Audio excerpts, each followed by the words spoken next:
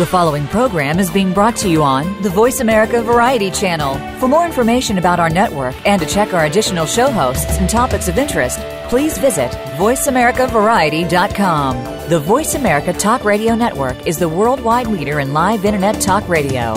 Visit voiceamerica.com. The views and ideas expressed on the following program are strictly those of the host or guests and do not necessarily reflect the views and ideas held by the Voice America Talk Radio Network, its staff, and management.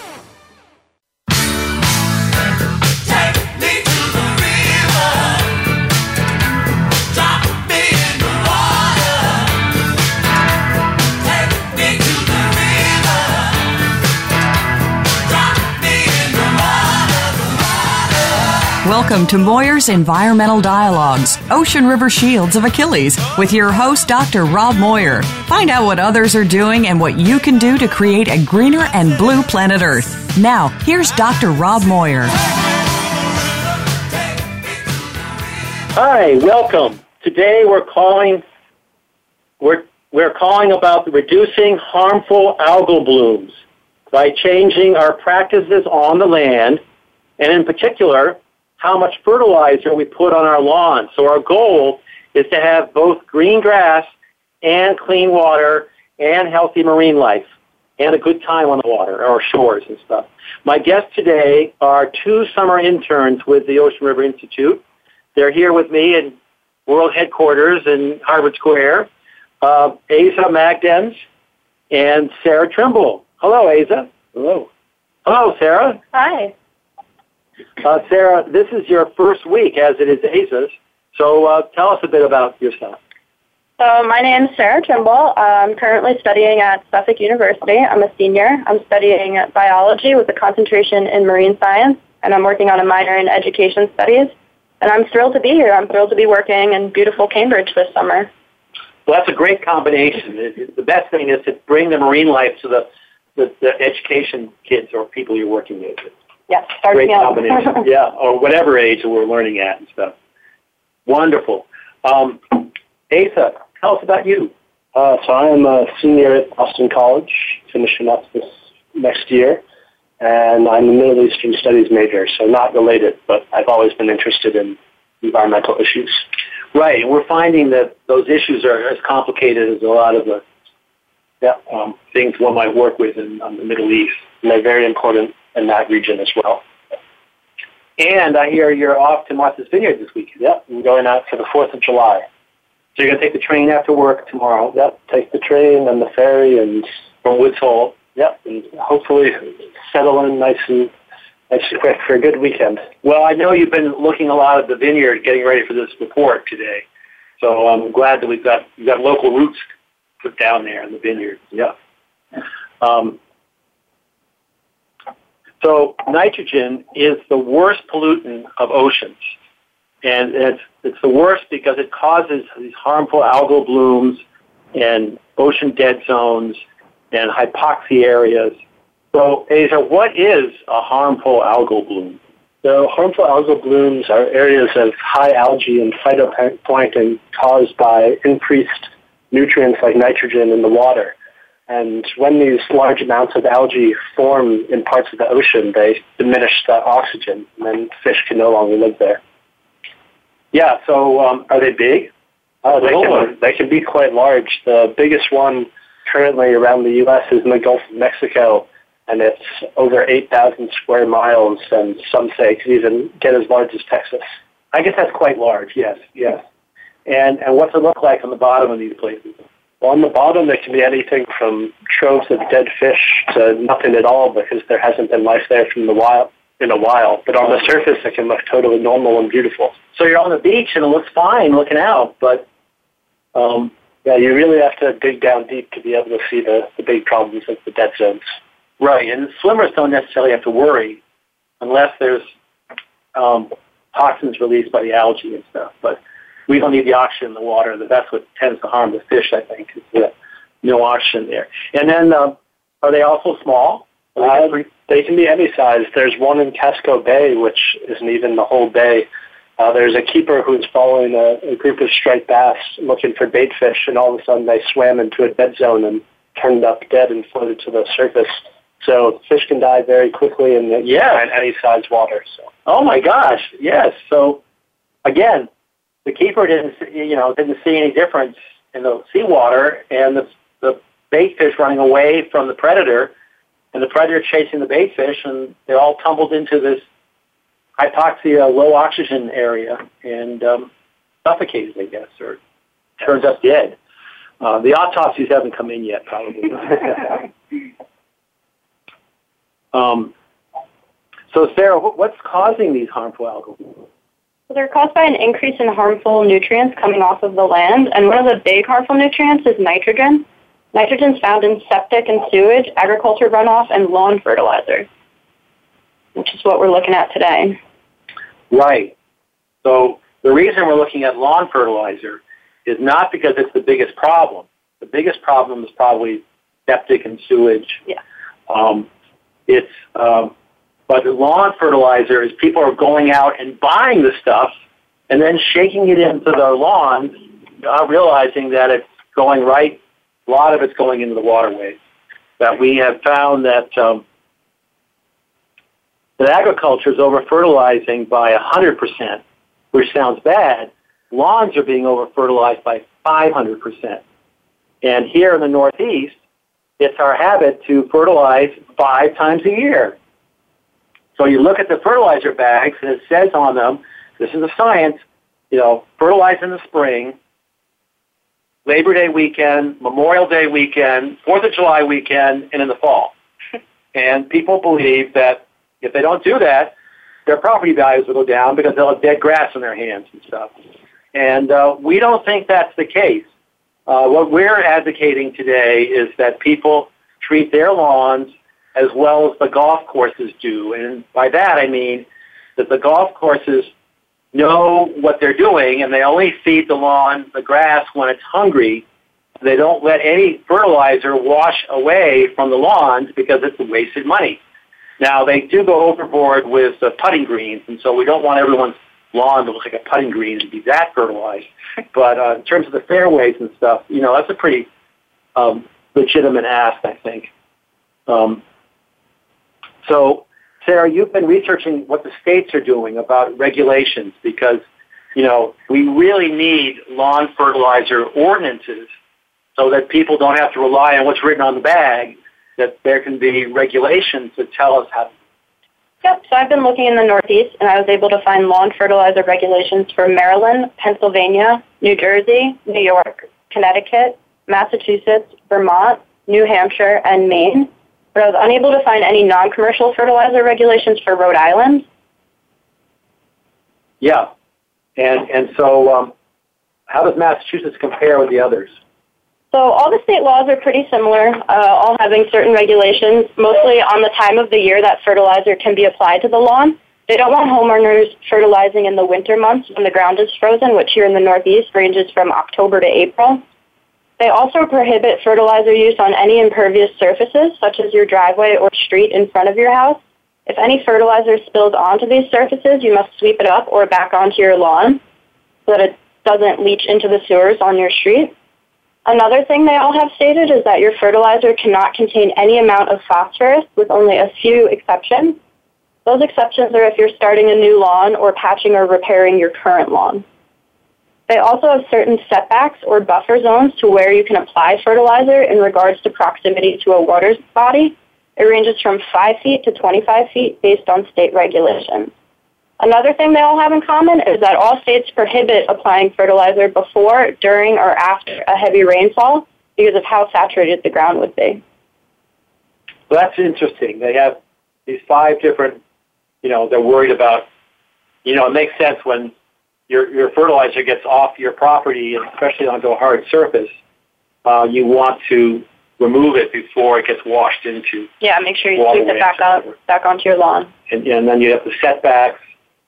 A setback means that you don't fertilize too close. Yeah, too close to a body of water. So they don't, many states don't mandate you have vegetation between your lawn and the waterway. They just say that if your lawn goes down to the waterway, don't fertilize it so close to the waterway that it's in the waterway. And then Massachusetts is pretty much the same as the others? Yep, Massachusetts is roughly the same as the other. 20 feet from a body of water, and December 1st to March 1st is the blackout dates for fertilizing your lawns in Massachusetts, so the winter time. Yeah, they don't want you fertilizing when the ground's frozen. Yes. And so different states have slightly different, what they consider frozen ground time, I guess. Yes. So this is where I get to tell my striped bass story, Tyler. I think so. So, yeah. So in July of 2012, they found 12 striped bass and a horseshoe crab dead on a shore in Falmouth on Long Pond, and we're going to get to those ponds with you, Asa, in a minute. And Asa will explain why that pond instead of somewhere else in Falmouth. Fortunately, the director of the Falmouth Sewage District lives right there, and he could tell the locals, that's not sewage we're smelling, that's dead fish. And so they found the 12 striped bass and the horseshoe crab, and I think one other unidentified crab. So there are 14 animals in all. And they noticed that the animals had swum under the causeway, under the road there, into the brackish waters of the Long Pond, and they got in there, and there was no oxygen in the water because there'd been a harmful algal bloom. So the blooming algae had eaten up all the oxygen. It may have released some toxins, but not necessary. When you ain't got oxygen, you ain't got life going on there. So those guys were belly up on the beach, and the locals noticed that the lawns were stretching right down to the waterways. And so they made the connection of, yikes, we shouldn't be putting so much fertilizer on these lawns. And so what did they do? I guess they passed some new regulations. They had a town board meeting that fall after noticing all these dead fish in July, and the following July, the regulations went into effect. So Falmouth extended their blackout dates of when you can't fertilize your lawn to October 16th to April 14th, so they extended a few months in each season, and they also, like you said, their lawns are going right up to these waterways, so they prohibited fertilizing within 100 feet of wetlands compared to Massachusetts' mandatory 20 feet. Give it an extra 80 feet. Yay! Yes. And then they also gave some regulations on how many pounds of nitrogen you should be applying per 1,000 square feet. So a single application should not exceed 0.5 pounds of nitrogen per 1,000 square feet, and your total annual application should not exceed 1 pound of nitrogen per 1,000 square feet. That's phenomenal, because the state practice is 5 pounds per 1,000 square feet, and Falmouth is saying 1 pound per 1,000 square feet. And that gets back to the fertilizer bag saying 5 times these 5 places. Instead, they're just saying, they are saying you could do it twice if you do half a pound an application. Mm-hmm. But they're saying you can't do more than half a pound. So you have to reduce what you normally spread. And the thinking there is to do it in the spring or fall. What we've been hearing is that if you have an opportunity to choose between the two, you should fertilize in the fall, right? Because of you tell us about the roots and stuff. To promote the root growth. So when you fertilize in the fall, the fertilizer goes right down into the roots, and it'll help build stronger roots so that the grass is more resilient through the winter months and more stress tolerant. And then when it comes up in the spring, it has strong roots so that the grass can go stronger. Whereas if you fertilize in the spring, if you fertilize in the spring, what happens? If you fertilize in the spring, there's more... it goes to different parts of the grass? Yeah, it goes mainly towards the leaves of the grass instead of the roots. So the roots make it stronger. Great. Then you have more cutting to do. If you do it in the spring, you're going to get more... You have to cut the lawn maybe more often because it's more leaf or more blade growth than the roots. Yes. So we would recommend that you fertilize just once a year. And what's really crucial is you don't do it during the summer months when the daylight's the longest, the water is the hottest, and the algae is the hungriest for growth because because these are plants and phytoplankton that need sunlight, need warmth, and then need nutrients. And so if you can restrict your fertilizing to the fall, this is great. And so this is what we're trying to do at the Ocean River Institute, is take this story of what happened in Falmouth with a 16 striped bass, one horseshoe crab, and one unidentified crab, to use it as an example of how you need only fertilize once a year instead of 5 times. And now it's 2 or 3 years later, and to my eyes, and Asa, you drive through Falmouth, the grass seems just as green as in the adjacent towns. It isn't like you drive into an arid zone, like going to Arizona where it's all brown grass or something. Yeah, you wouldn't notice anything different. Yeah. So bravo to Falmouth for doing that. I'm talking with Asa Mendez and Sarah Timball. We're going to take a short break and come back after this break to talk more about death and destruction in Falmouth and Russ's Vineyard from harmful algal blooms and excessive nitrogen pollution.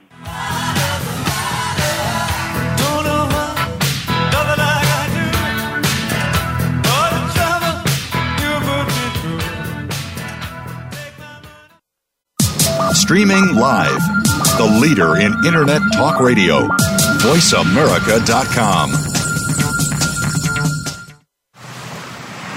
On a Cape Cod shore, 16 striped bass fish and a horseshoe crab were found dead, killed by a harmful algal bloom. The town blamed excessive lawn fertilizer for polluting the water. They restricted lawn fertilizing to once a year. The state overruled, mandating 5 times a year. Though the striped bass died on a Falmouth shore, fertilizer pollution is a national problem, clogging our waterways. If you believe in our rights to clean water and beaches, if you want to stop the killing of fish by excessive fertilizer, please join with us. Make a donation for responsible stewardship. Acting together, we can have clean beaches and more fish. Please visit www.donateforoceans.org. That is www.donate4oceans.org. Connecting local stewardship with global support, the Ocean River Institute is a nonprofit organization dedicated to helping people and groups make a difference where they live and work. We believe that many environmental issues can best be addressed by people taking action in their own communities and regions. It's not the large national entities, but the small, localized, or newly formed groups that often need help to achieve their goals. That's where the Ocean River Institute comes in. We maintain a network of eco-stewards and ORI partners, connecting them with resources and services to help them maximize their impact, expand their capacity, and weather unexpected setbacks. ORI actions and events offer opportunities to make a difference, to go the distance, and you can volunteer to be an ORI eco-steward. To discover more, visit us online at www.oceanriver.org. That's www.oceanriver.org. The Ocean River Institute is a 501c3 nonprofit organization dedicated to helping people and groups make a difference where they live and work through environmental stewardship and science. We're making it easier to listen to the Voice America Talk Radio Network live wherever you go on iPhone, BlackBerry, or Android. Download it from the Apple iTunes App Store, BlackBerry App World, or Android Market.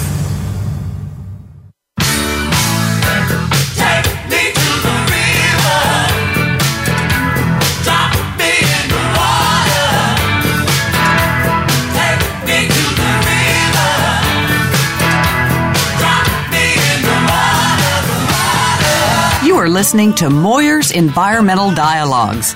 To participate in today's discussion, you're welcome to call into the program at 1-866-472-5788.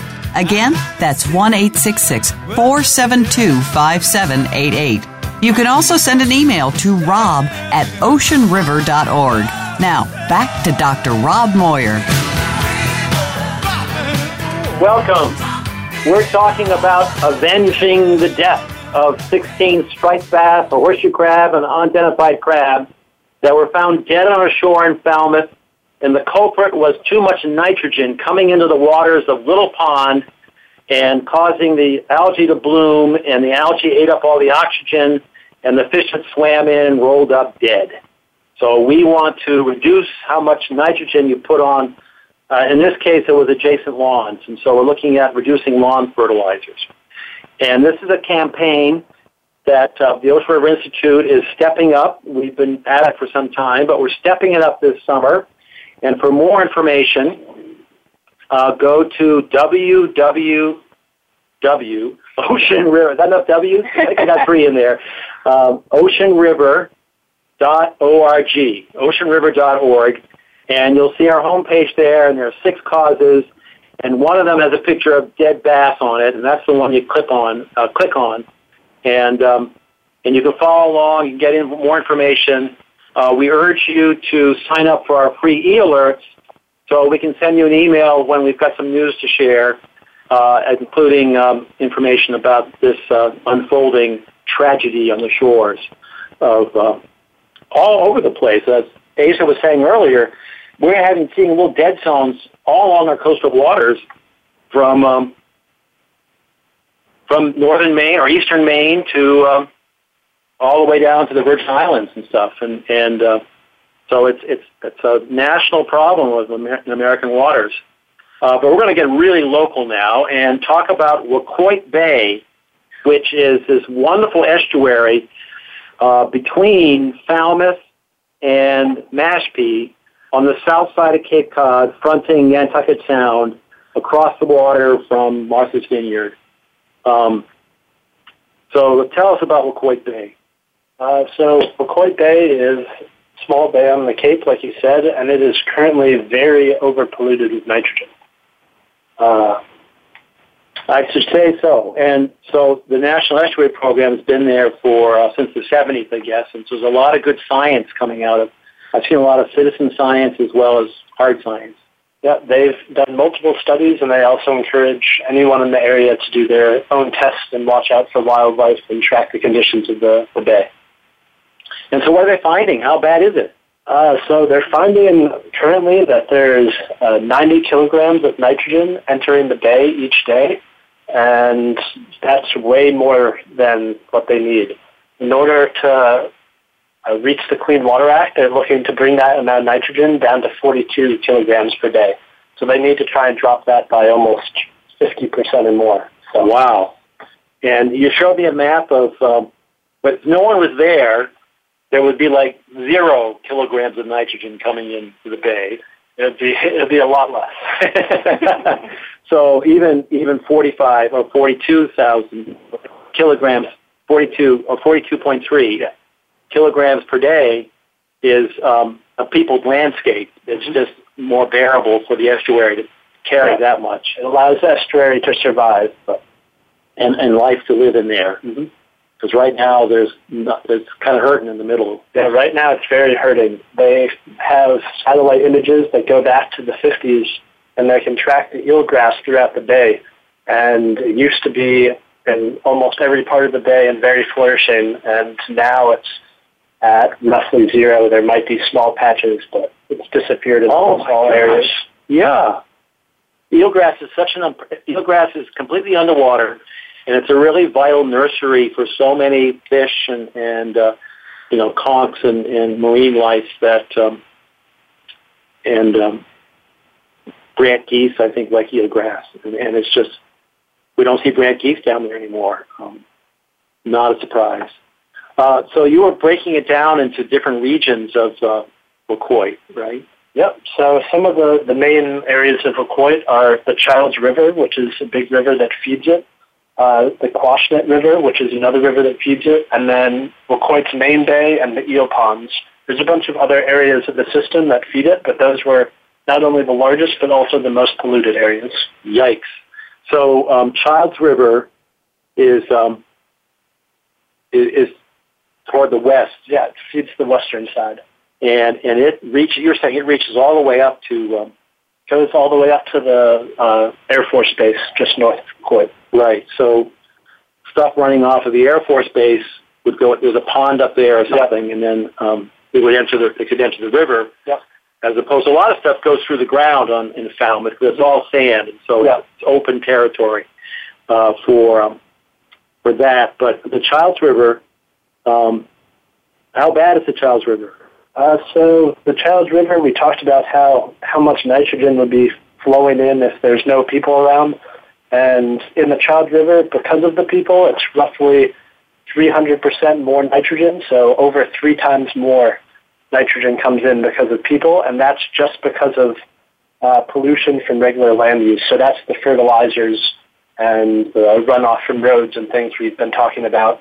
And if you include all the septic systems from the areas and towns around the Childs River, it jumps all the way up to 14.5 times what the natural nitrogen is amount. Right. So what are these numbers? So you've got like 3.4? 342%. So that means 340. No, this is kilograms per day. Yeah, so that's kilograms per day. So that means compared to the base level of nitrogen, the current pollution from land use is 342%. Oh my gosh, the base level. Yeah. And then, well, we don't even know if the base level is 1 kilogram per day, but we do. Yeah. Well, compared to this. Oh, compared to that, yeah. Oh, I see, compared to that, yeah. And then, there's 2 sources. One is agriculture. I mean, what's the first one? This is land use. So this is fertilizer and air pollution. Stuff on the land. And it settles on it and then gets washed into the river. Yeah. And whereas the stuff that's coming out of septic and sewage. Septic and sewage and the wastewater that's on the ground. That's coming into the river before the river hits Waquoit Bay is 4. So it's 1,448% of the natural nitrogen load. So it's over 14 times. So it's like that. Yeah, but compared to the surface stuff, the surface stuff is 342.5, and this is 1448.6. So it's 4 times the amount is coming out from septic and sewage. And that's not good. Yeah. And then the other river is further east. And so it's closer to Mashpee. Yeah, and there's a lot more agricultural areas around there versus the main towns. And you can see that in the numbers here, because whereas the off the surface in a residential area was 342, now you're going 197. Yeah, so it really drops off. Not quite half, but it's significantly half. Significantly less. And then in terms of septic, which is really shows you that it's not in a residential area, it's only 364% versus 1,448%. So it really drops off compared to the. There's not a lot of septic and sewage, although there's more of that than the agricultural runoff. Yep. So this is consistent with the finding, I think it was in Florida that they found that agriculture was over-fertilizing by 100% and lawns were 500%. And we're seeing that here with a large number of surface off in the Childs River in the Childs River, which is residential, and less so from the surface of the agriculture areas of the Quasinet River. And then, and for comparison, Waquoit Bay, out in the middle there, we've got the greatest dilution solution happening. What's that number? So that's 163%. So it's only a little bit more than what the natural nitrogen load is. That bay flushes a lot with the tide, and it needs to be reduced, but not that much. Right, and that's at the end of it. But when you combine the sewage and septic, when you combine that with the septic, it goes up to over 300%, but it's still not much compared to things like the Childs River. No, but it is double what the Waquoit Bay gets from the surface. Yeah. What they get from the groundwater is twice as bad. And then, for comparison's sake, I see you. Then here's Eel Pond. Yeah. So then Eel Pond, it's the area that's off the charts again. Here we go. Yeah. Eel Pond is, along with the Childs River, it's one of the worst places. And it's right along where some of the larger residential areas are. Yeah, it was cool. You were showing us the map, and we could see Waquoit Bay, and then to the west or left of Waquoit Bay. Well, Waquoit Bay is closed off as essentially like an island that's undeveloped. Mm-hmm. And then on the other side of Eel Pond separates the island from residents. Is what looks to us on Map Google as the most densely settled piece of property on Waquoit Bay. Yep. And surprise, surprise, that is second only to the Childs River for, in terms of the runoff from the land, it's second only to the Childs River Right? I mean, it's more than the Child River. It's at 513%. Oh, right. So it's much bigger than that. And then compared to the Child River in terms of septic pollution, it's at over 2,000%. So it's not double, but it's a lot bigger than the Child River. It's by far the most polluted. And that's remarkable because the Child's River is pretty long. I mean, it goes up almost a sandwich. Yeah. And the amount of kilograms per day of nitrogen entering that stretch of river is like 3/5 of what is entering a shorter stretch of just that, the western shore of Eel Pond, where the residents are, is getting a whole lot more nitrogen. Yeah, just one area of Eel Pond gets more nitrogen than the whole Child's River. So. And again, you see the same numbers reflected in both surface and then leachate and then septic coming through the groundwater, where the Child's River is 1,400 something. This is 2,000. Yeah, and this really shows with the study which recommended that they needed to reduce their nitrogen, like we said earlier, by over 50%. And the majority of this nitrogen, excess nitrogen, is coming from the wastewater. 60 to 85% of it is wastewater, which is all manageable from what you're putting in lawns and what's coming out of the septic tanks. So the wastewater is septic, sewage, lawns. Wastewater is not agriculture. It's the things that you can control, right? That aren't agricultural. Yeah, or atmospheric. It does not include atmospheric. Right. Yeah. Because the atmospheric fallout can be picked up in the Wacoit numbers and all the numbers, but certainly Wacoit Bay with so much surface is going to pick up a lot of that. So then we were looking at the Maps Google there, and you could see Wacoit Bay, and then going west was Eel Pond, and then going further west was Great Bay, and then further was Little Pond. Yep. And Little Pond is called Little because it's smaller than the rest. It's much smaller. But it's got dense build-out on both sides of it. Unlike Eel Pond, it has got, the most people, well, I don't know if it's the most per area because it's smaller too. It's less shoreline. But it has the least, compared to the bigger ones, it has less exchange with the ocean, with the Nantucket Sound. And so that was the place that went hypoxic where the 16 striped bass died. And you can see that should be the place because it's got the most houses per water body around it or something. Yeah, it's right close to the downtown or the central area of Falmouth. So it has a lot of residential neighborhoods all around it. And then even the neighborhoods that aren't directly bordering it, they stretch out. So it gets a lot. So Falmouth is really ground zero for lawns interacting with estuaries and the ocean in Massachusetts. There's no other town that has so much estuaries and so much these ponds interacting. And if you add all their shorelines, that's a lot of coastline that you've got in Little Falmouth there. And so they are doing more than anyone else is to protect their water. So we're going to take a short break, and we'll be right back. Okay, we'll be right back.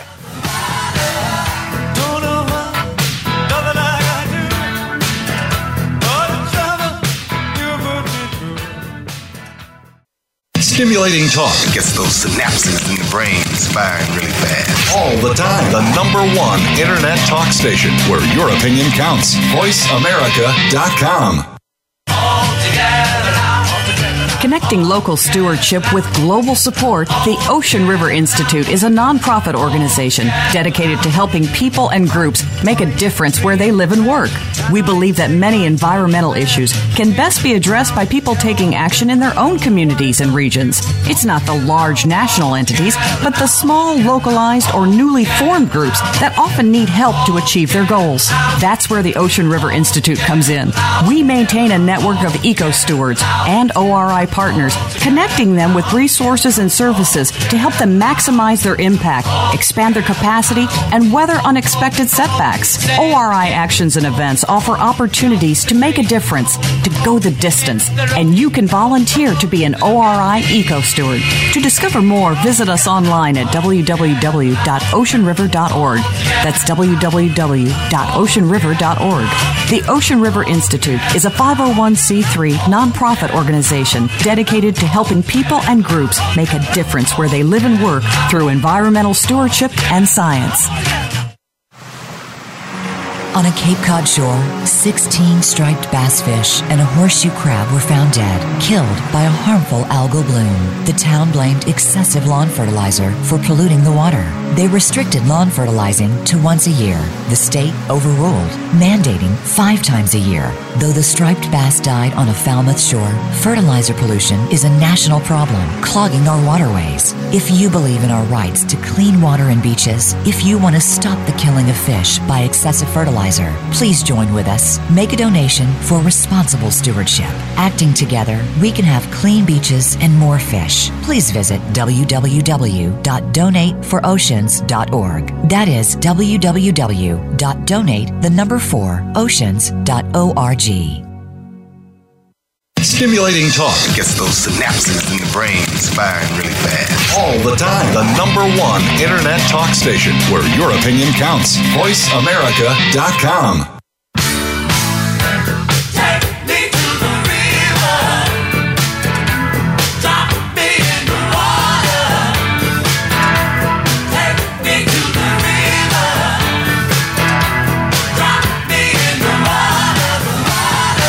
You are listening to Moyer's Environmental Dialogues.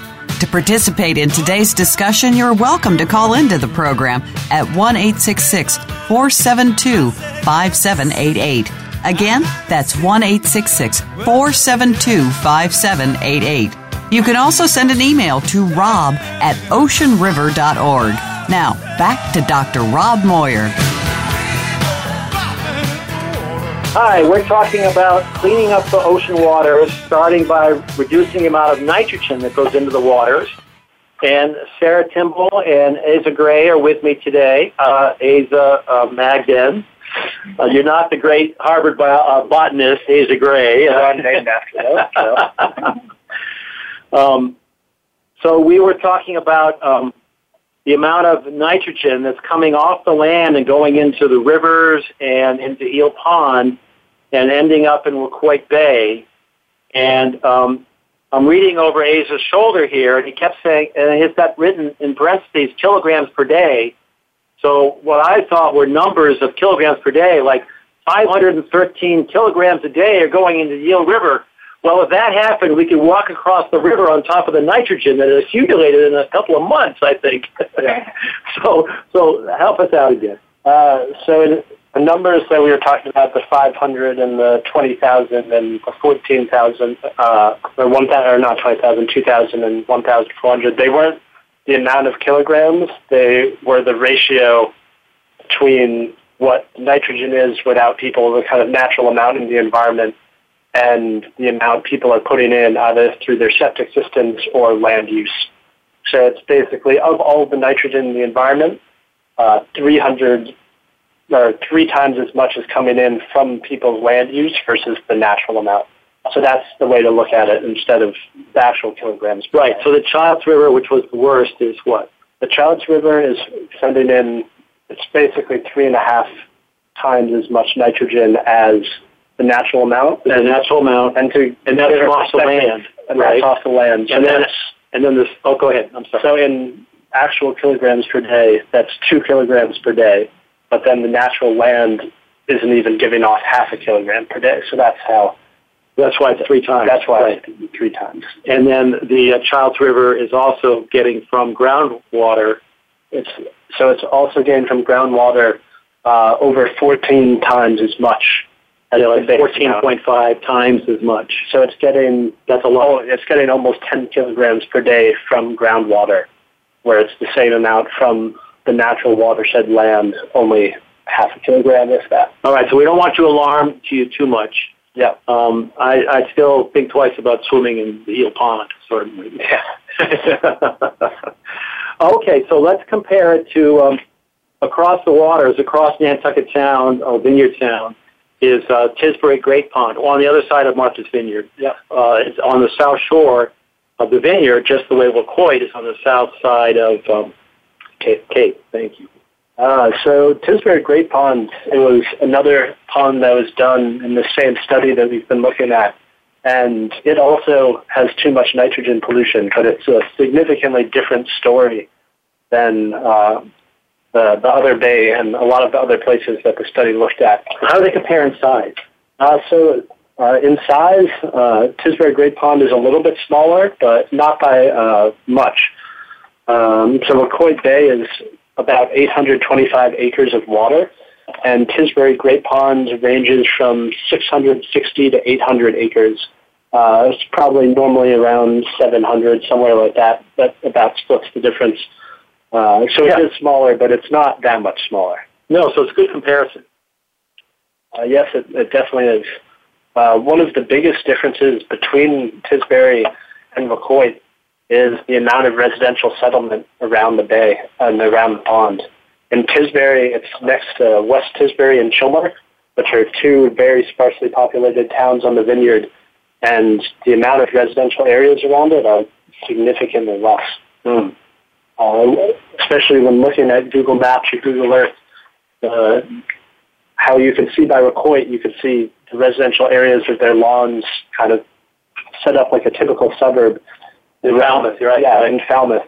In Tisbury, it's sparse houses spread out throughout the woods, protected watersheds, and one town center, which is a very small town center, having driven through it multiple times at the north side of the pond. So you don't see a lot of lawns. No, there's certainly lawns on the vineyard, but not the same way you see in Falmouth with the perfectly manicured lawn that is like the perfect square that stretches down to the water. Right, and not in Tisbury. Yeah, definitely not around the water. area. You don't see it. So what are you getting for numbers or percentages? I mean. Yeah.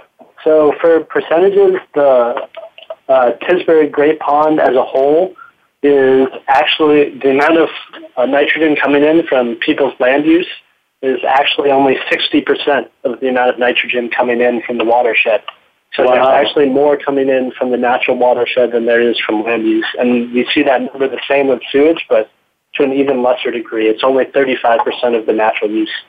So it's a big difference. You're still getting pollution, but you're not getting it on the scale that you are in LaQuoit Bay. And so what's the government regs asking of, Clean Water Act asking of them? So they're asking to reduce the nitrogen levels by 19%. So as we can see from the other numbers, it's significantly less than the over 50% asking.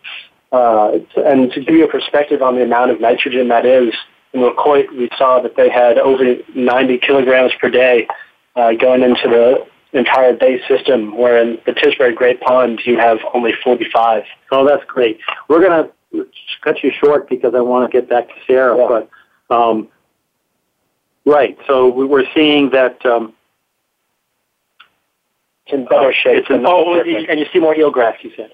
Yeah, you don't see a lot in Tisbury Great Pond, but that's just because it naturally doesn't have as much. Compared to historical figures, it's decreased, but not to the extent that LaQuoit has got like almost none. Mm-hmm. Oh, thank you, Hazer. That's great. Sarah, so what is Falmouth doing to improve nitrogen pollution problems they got? Well, Falmouth is working with the Buzzard Bay Coalition, which is a nonprofit organization that's dedicated to improving the health of the bay ecosystem through education of the youth and the adult, research and advocacy. They work all throughout the Buzzard Bay and Vineyard Sound watershed. They've been doing some great things. Very recently, actually, a few days ago, they had their 23rd annual Buzzard Bay Swim. So more than 200 people swam across the New Bedford Harbor to raise money to support the coalitions, the work to protect clean water, conserve land across Buzzards Bay, and they were able to raise over $120,000, which is very impressive. and then you were telling me they're doing some work up in Wareham. Yep. So in 2013, Wareham passed some new regulations to reduce any new sources of nitrogen pollution, They passed some pretty strict regulations, such as any new septic systems installed within 500 feet of a waterway must be a nitrogen-reducing system, and no new septic systems were allowed to be installed within 150 feet of a waterway.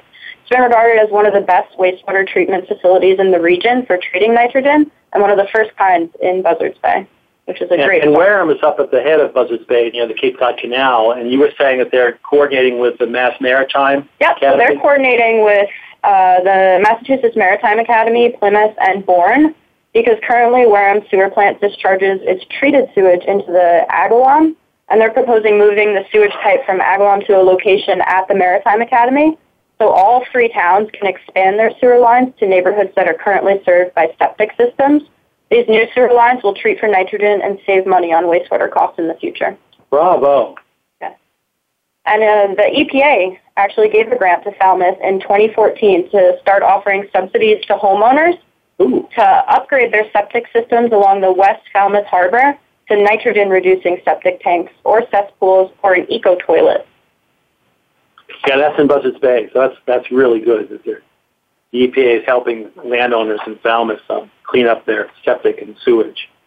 And then there's also some monitoring going on in Buzzards Bay? Yeah, so since 2006, they placed a Central Bay buoy a little south of West Island that's been recording the total nitrogen, dissolved oxygen, algae pigments, and water clarity. And based on a 5-year average, the Bay Health Index is 89 out of 100. So, yeah, every bit helps, and it's, so that's a good index reading, or that's a good index reading.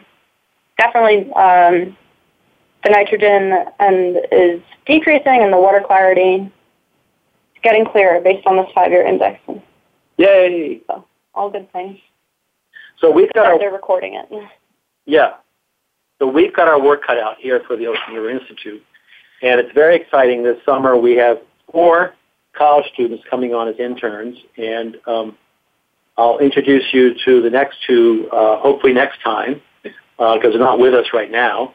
And so what we're doing is we're listening locally. We're finding out what the local stories are, the local situation for Falmouth, and then in comparison, the Vineyard, and Tiano's looking at inland lakes and freshwater systems, and so we're figuring out what's going on locally.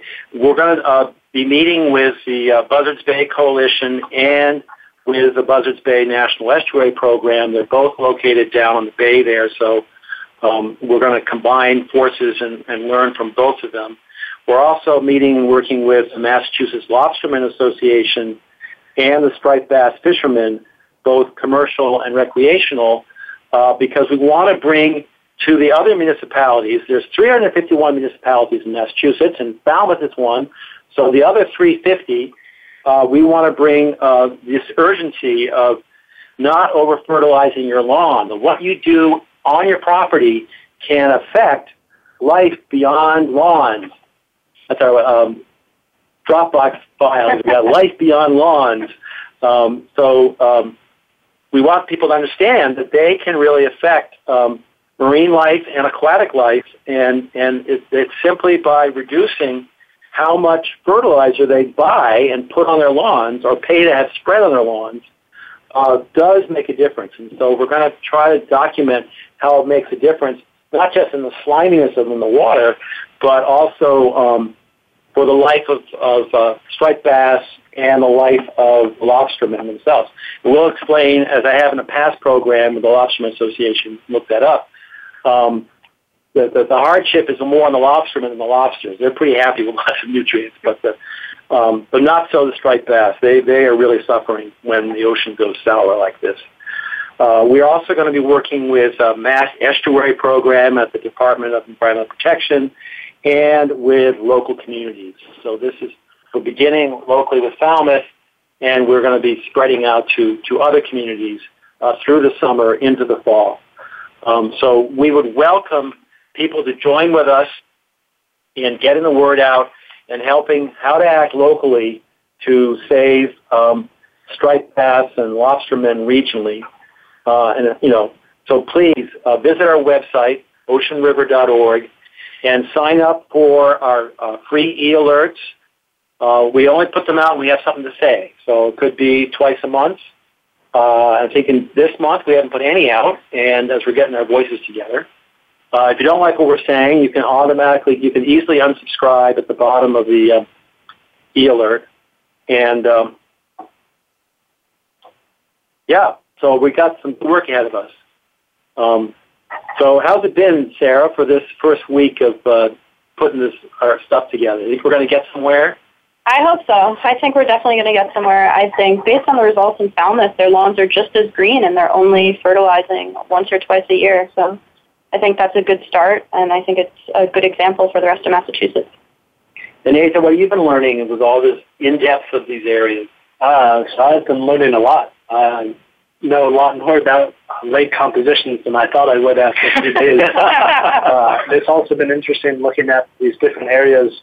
There's some other places on the vineyard and elsewhere that have already taken steps like Falmouth to try and reduce nitrogen and other things going into their lakes. So I think there's plenty of room to make good progress. Right, and this is what we're going to be doing, is trying to learn the local stories, because lots of other communities are taking action in their own way. I think, Sarah, you were mentioning Mashpee doing something, and then Tiana signing freshwater places, and of course you're aware of stuff on the vineyard and where else? Lake Tajmu. Lake Tajmu on the vineyard. Vineyard. Yep, they actually just recently have had a couple town meetings about new proposed nitrogen legislation that would limit it from all new development in Tisbury, which is one of the big towns. Yes. Well, we're very interested. If listeners know of things that are happening in Massachusetts towns in particular, you don't have to be in Massachusetts. If you know of something, if you're summering or vacationing and see something, let us know. The email is info, I-N-F-O, at oceanriver.org, or you can email me directly, and that email address has been given out as well. But the info ones, Asa and Sarah can see if I'm preoccupied with something else. Also, if you have a good harmful algal bloom, nitrogen pollution story in your community, you'd like us to share it with others, please send it along, because a good tale really makes a difference in giving people the courage to change. Change is always something that we resist doing, and it's kind of frightening risking your lawn by fertilizing less often, and we need to know, why should we take those risks? Wow, we have managed to go through another episode of Moyer's Environmental Dialogues. I want to thank Sarah. Thank you. Thank you for having me. And Asa. Thank you for having me as well. And you'll be hearing more from all of us. And for all of you, thanks for listening. Please take care of yourselves and try to take care of the environment. Thanks again for joining us this week on Moyer's Environmental Dialogues. Please tune in for more with Dr. Rob Moyer next Thursday at 12 noon Pacific Time, 3 p.m. Eastern Time on the Voice America Variety Channel. We'll talk again then.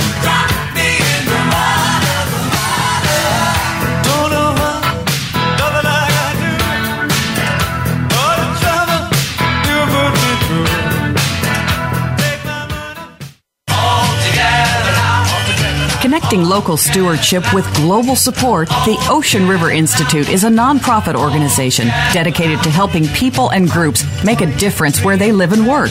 We believe that many environmental issues can best be addressed by people taking action in their own communities and regions. It's not the large national entities, but the small, localized, or newly formed groups that often need help to achieve their goals. That's where the Ocean River Institute comes in. We maintain a network of eco-stewards and ORI partners, connecting them with resources and services to help them maximize their impact, expand their capacity, and weather unexpected setbacks. ORI actions and events offer opportunities to make a difference, to go the distance, and you can volunteer to be an ORI eco-steward. To discover more, visit us online at www.oceanriver.org. That's www.oceanriver.org. The Ocean River Institute is a 501c3 nonprofit organization dedicated to helping people and groups make a difference where they live and work through environmental stewardship and science. On a Cape Cod shore, 16 striped bass fish and a horseshoe crab were found dead, killed by a harmful algal bloom. The town blamed excessive lawn fertilizer for polluting the water. They restricted lawn fertilizing to once a year.